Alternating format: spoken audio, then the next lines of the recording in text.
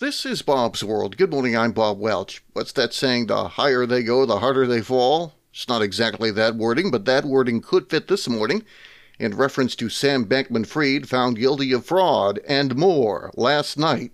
More in a minute. Sam Bankman-Fried was convicted of a massive fraud last evening that led to the collapse of his FTX exchange following a month-long trial that pitted the testimony of the former crypto king against that of some of his closest friends. Bankman-Fried was found guilty of 7 counts of fraud and conspiracy after jurors in Manhattan deliberated for less than 5 hours yesterday. He faces as much as 20 years in prison on each of the most serious charges. He'll hear the news from the judge in March. But prosecutor Nicholas Ruse said in Wednesday's closing arguments that there were 6 times he could have come clean, and instead doubled down. Bloomberg reports the prosecutor said Sam Bankman-Fried's alleged misuse of customer funds could be traced back to 2021, well before the market turmoil began, when he made the decision to buy out rival cryptocurrency exchange Binance's stake in his cryptocurrency exchange FTX for about $2 billion. An early investor in FTX, Binance bought the stake in 2019, but relationships between the two exchanges had become frosty. Caroline Ellison is the former chief executive officer of FTX's sister cryptocurrency trading firm Alameda Research.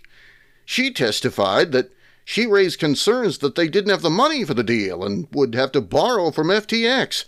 Despite that, Bankman-Fried plowed along on the deal because buying out Binance's stake was important to him, she said.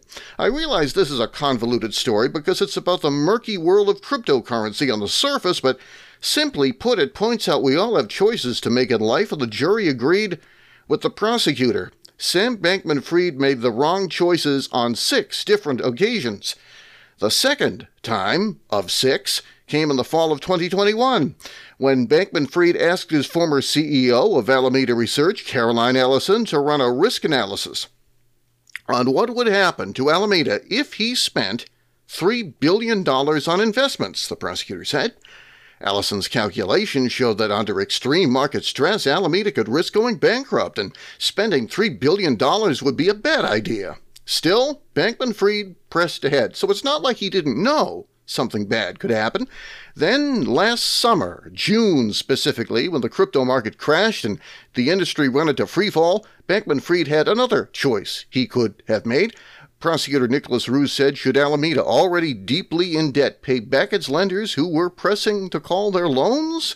At that point, prosecutors said Bankman-Fried was aware that Alameda owed $10 billion to FTX's customers and didn't have enough money to repay Alameda's lenders. Bankman-Fried was so worried that Alameda was insolvent that he canceled a trip to Washington, D.C. Still, he decided to double down when Alameda was already in significant debt and repay lenders, Prosecutor Ruse said. Then here's where the creative accounting takes place. If you don't know anything about accounting, know this: there's never any creativity in accounting. If you want to be creative, write novels. Prosecutor Ruse said that also in June of last year, Bankman-Fried allegedly directed his CEO, Ellison, to come up with alternative balance sheets to present to lenders in an attempt to hide Alameda's use of FTX customer funds and loans made to executives. Ellison testified that she came up with 7 versions of balance sheets on his direction and presented them to him, who chose alternative balance sheet number 7. Alternative balance sheet number 7, it was uncovered, concealed almost $10 billion in borrowing from FTX customer money and $4.5 billion in related party loans. Come September 2022, 2 months before FTX's collapse last November, Bankman-Fried knew that Alameda owed $14 billion to FTX's customers and went on to spend more, though, according to the prosecutor. While he considered shutting down Alameda, Bankman-Fried eventually decided against it because it had spent so much of FTX's customers' funds that it would not be able to repay them. Gary Wang, the co-founder of FTX and Bankman-Fried's old friend, testified that earlier. What did the defendant do? Again, he doubled down, and that line was repeated 6 times.